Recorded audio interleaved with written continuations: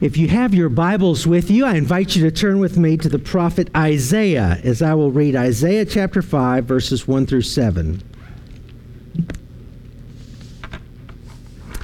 I will sing for the one I love a song about his vineyard. My loved one had a vineyard on a fertile hillside. He dug it up and cleared it of stones and planted it with the choicest of vines. He built a watchtower in it and cut out a winepress as well. Then he looked for a crop of good grapes, but it yielded only bad fruit. Now you dwellers in Jerusalem and men of Judah, judge between me and my vineyard. What more could have been done for my vineyard than I have done for it? When I looked for good grapes, why did it yield only bad? Now will I tell you what I'm going to do to my vineyard. I will take away its hedge, and it will be destroyed. I will break down its wall, and it will be trampled. I will make it a wasteland, neither pruned nor cultivated, and briars and thorns will grow there. I will command the clouds not to rain on it. The vineyard of the Lord Almighty is the house of Israel. The men of Judah are the garden of his delight. And he looked for justice, but saw bloodshed, for righteousness, but heard cries of distress. Would you pray with me?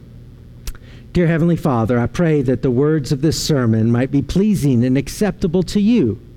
Grant this, I ask, in Jesus' name. Amen. What are some reasons that you sing? I think it's probably the case that I most frequently sing in church. I'm grateful for our song leaders who encourage us, push us, teach us to use our voices to praise God. You know, one reason that we sing is because we're around other people who are singing. As we will soon be resuming the choir, wouldn't it be wonderful, Teresa, to see this choir full? Absolutely, and I'm planning on it. When people gather with others for the express purpose of singing, right? That's a reason that we sing. Sometimes you might sing just because you're happy. You hear the birds chirping, coffee brewing, and things just feel good. Maybe you have a song on your heart. My niece and nephew, when I'm over at my parents' house, sometimes I'll sing for them. And they'll say, "Uncle Luke, stop, please." I sing out of tune, which is not hard for me to do. And I like to tease them by my singing. You know, one reason that we sing is to make people laugh or bring joy. Perhaps you've sung a love song to your beloved. Music can be a way that we express our love. Music and song can also be a way that we grieve. And that's what we find in our passage today. It is a song, but it's a song of lament. And what's interesting about this song of lament is that it's not Isaiah singing about the woes of the people. The prophet has brought a song from God. He's looking at Israel, and he is grieving that Israel is not what he delights in. Right? He uses this image of a vineyard. He's planted, he's turned the soil, he's built a tower to keep it safe. He's protected it, he's watered it. And yet the only fruit that this vineyard has produced are sour grapes. What does that mean exactly? What is this bad, unproductive fruit that's been produced? The key is found in verse 7. He looked for justice, but saw only bloodshed. You see, the people of Israel were supposed to be different than all the world. They had a specific purpose in place to bring the world the message of God's holiness and justice. And yet they failed. And he was grieving that. The next 7 weeks, 5 more weeks. We started last week. This is the second week. we're looking at a series. And the series is drawn from the image at the very end of the Sermon on the Mount, when Jesus talked about those who heard his teaching and acted upon it. He described them, he likened them to people who built a house on a rock. The rains, though they fall, the house will stand. And he warned that those who hear my words but don't act on them are like someone who builds their house on sand.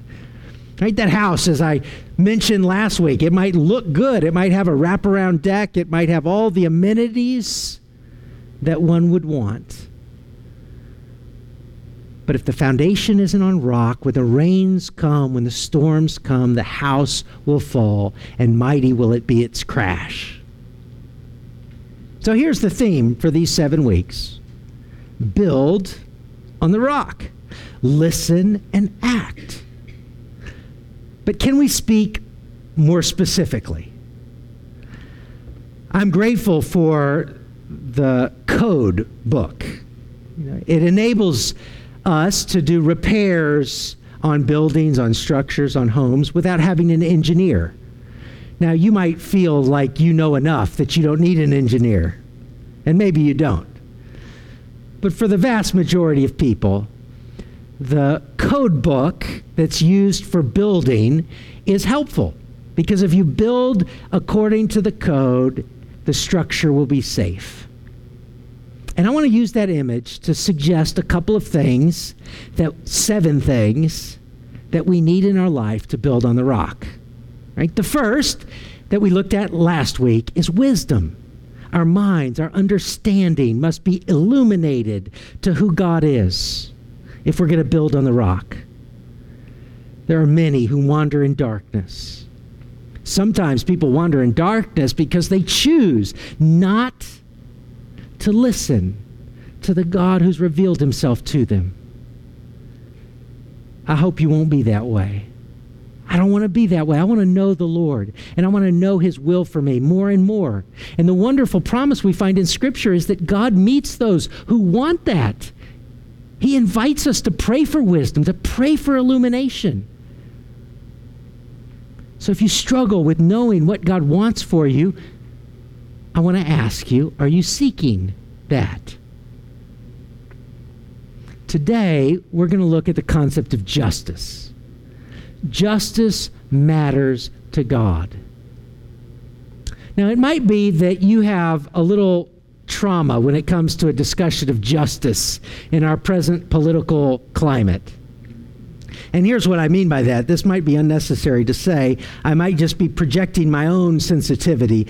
But every time you turn around, you hear justice with a new adjective associated with it. There's economic justice, social justice. I even heard a new one to me, food justice. I'm not sure what it is, but it sounds good. Sometimes discussions of justice are used in such a way to try to make political opponents feel as if they are not interested in doing what is right. It's a way of tearing down an opponent. And so I understand that talking about justice can be something that we have a certain suspicion about what is being addressed. Well, here's what I want us to do today. I want you to hear this, that God cares about justice, right? Verse 7, matters to God. And if it matters to God, we want it to matter to us. But this morning, I'm not interested in addressing the big issues of public policy. I realize that none of us are really impacting public policy, right, directly. I want to ask you to think about your duty and obligations to others, right? That's a way of thinking about justice. Our obligation to our neighbors, to our family. Are we fulfilling our obligations? This morning we read one of the most famous parables that Jesus taught. It's one of the most beloved, the Good Samaritan. In fact, we live in this parable is so beloved that if someone is described as a Samaritan, a Good Samaritan, we think of them as a helpful person.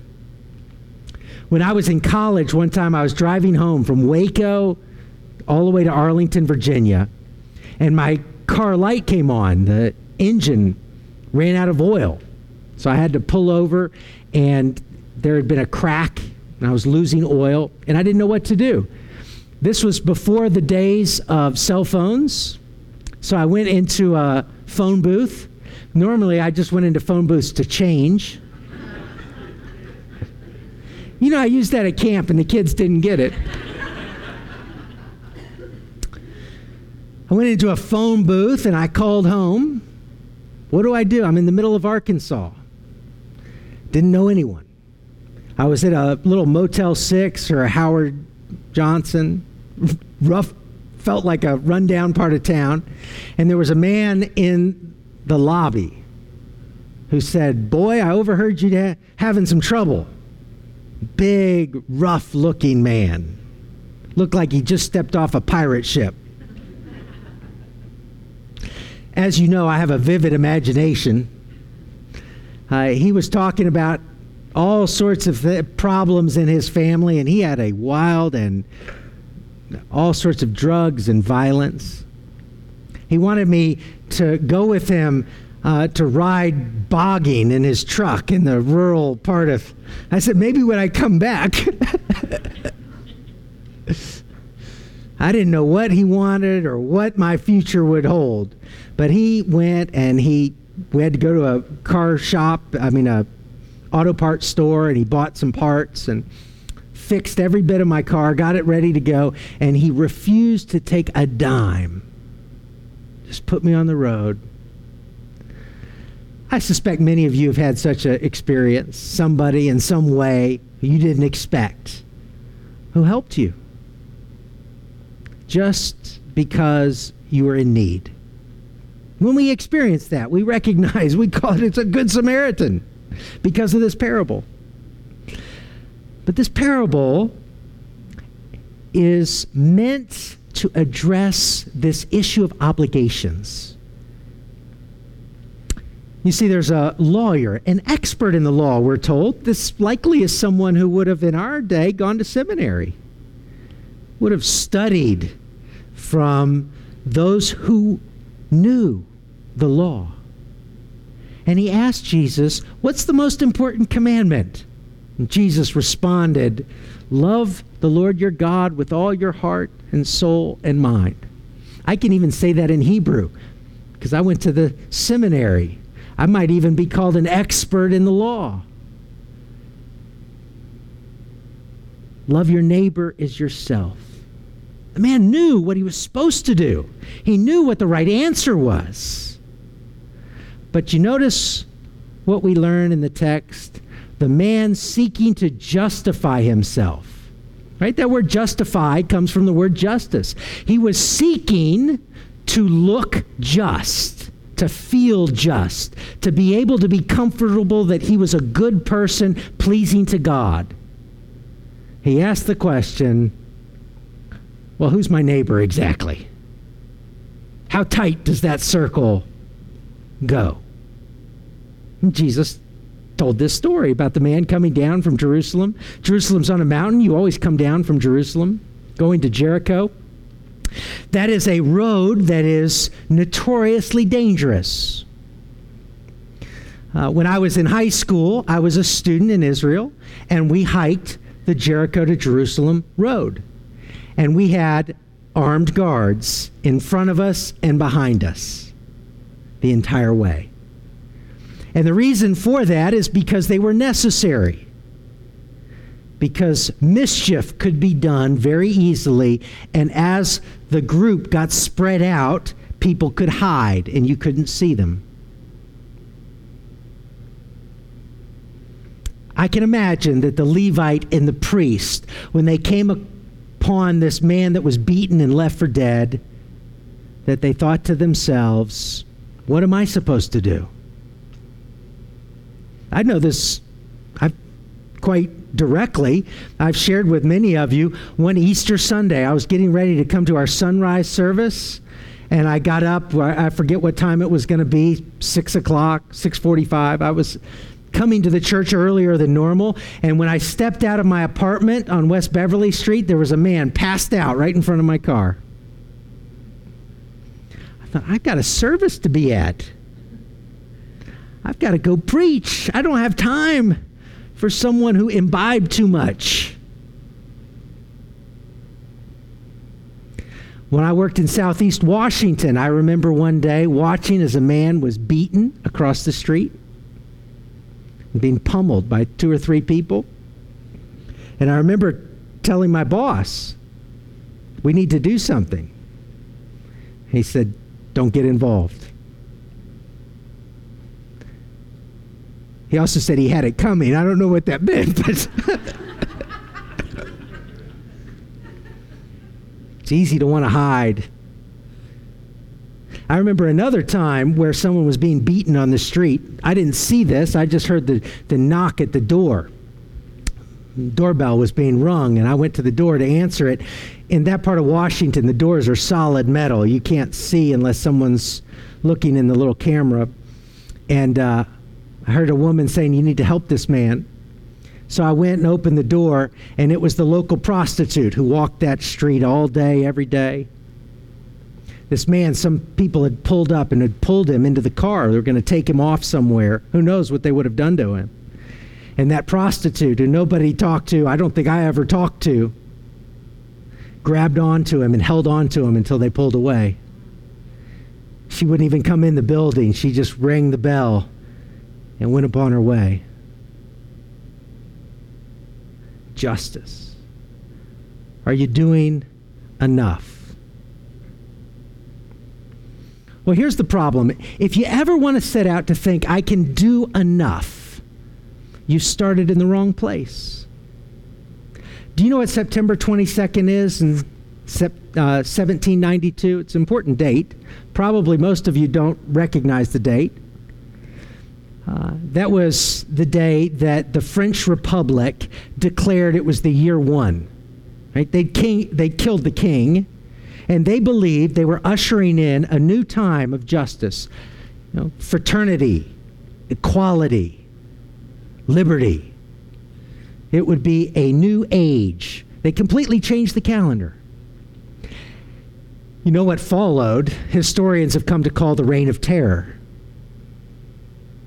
What they found was their attempts at justice, even perhaps rooted in a desire for people to have equality and fraternity and liberty. When it came to the stubbornness of human hearts, it burst out in violence. 16,000 people were beheaded in a small period of time. And even after all of that bloodshed and violence, there was not fraternity, liberty, equality. That hasn't stopped subsequent generations from thinking that they're the generation that could do it. They're the generation that could make the turn, and if they just organize society right, it'll be free of all problems. The Russians tried it in 1917. The Chinese have tried it.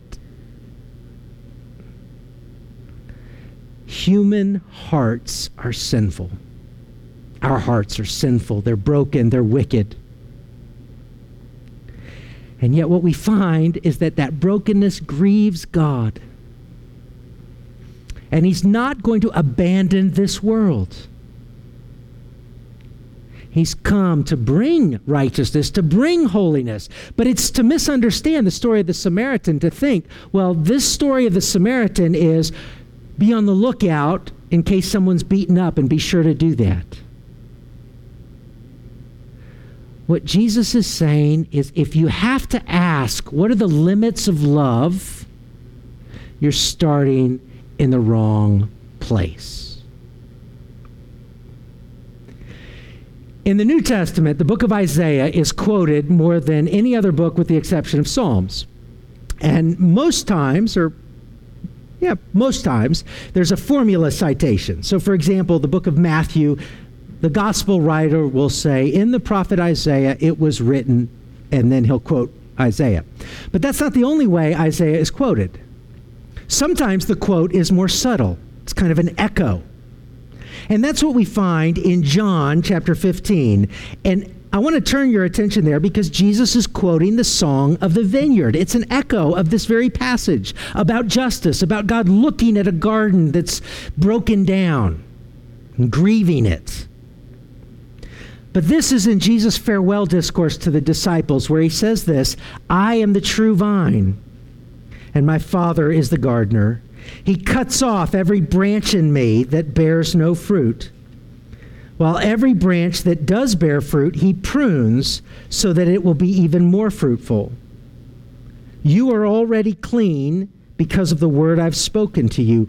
Remain in me and I will remain in you. No branch can bear fruit by itself. It must remain in the vine. Neither can you bear fruit unless you remain in me. It's interesting to hear that, isn't it? You cannot bear fruit unless you remain in me. It seems to run up against the very fact that Jesus used a Samaritan. Does this mean that no one who's not a Christian ever does anything just? Clearly, that's not what God is saying. Here's what I want you to hear. That the fruit that Jesus wants you to bear in your life can only come through the empowerment of God himself.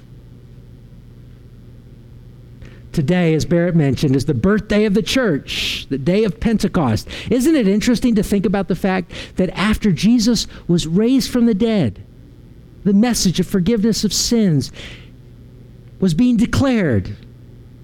And yet Jesus said, wait, you're not to go until the Holy Spirit comes upon you. It is only by the very Spirit of God that we are able to do that work that God would have us to bring healing to hearts. So here's my question for you. Are you waiting upon the Spirit? Are you depending upon the Spirit? When you do, here's what we'll find. I love that one of the images of the Holy Spirit is fire because the flames of fire and the tongues of flame. For those of you who are here at our Christmas Eve service, one of the things that's very interesting to me is when we light the candle from the Christ candle and those candles go throughout the sanctuary. Isn't it interesting? It begins with just one flame. Right? And yet that one flame can be the source of enough light to fill the whole sanctuary. God's Spirit has the power and the abundance to fill all this world with the glory and knowledge of God. May we give our hearts to him and to his work. God grant it. Amen.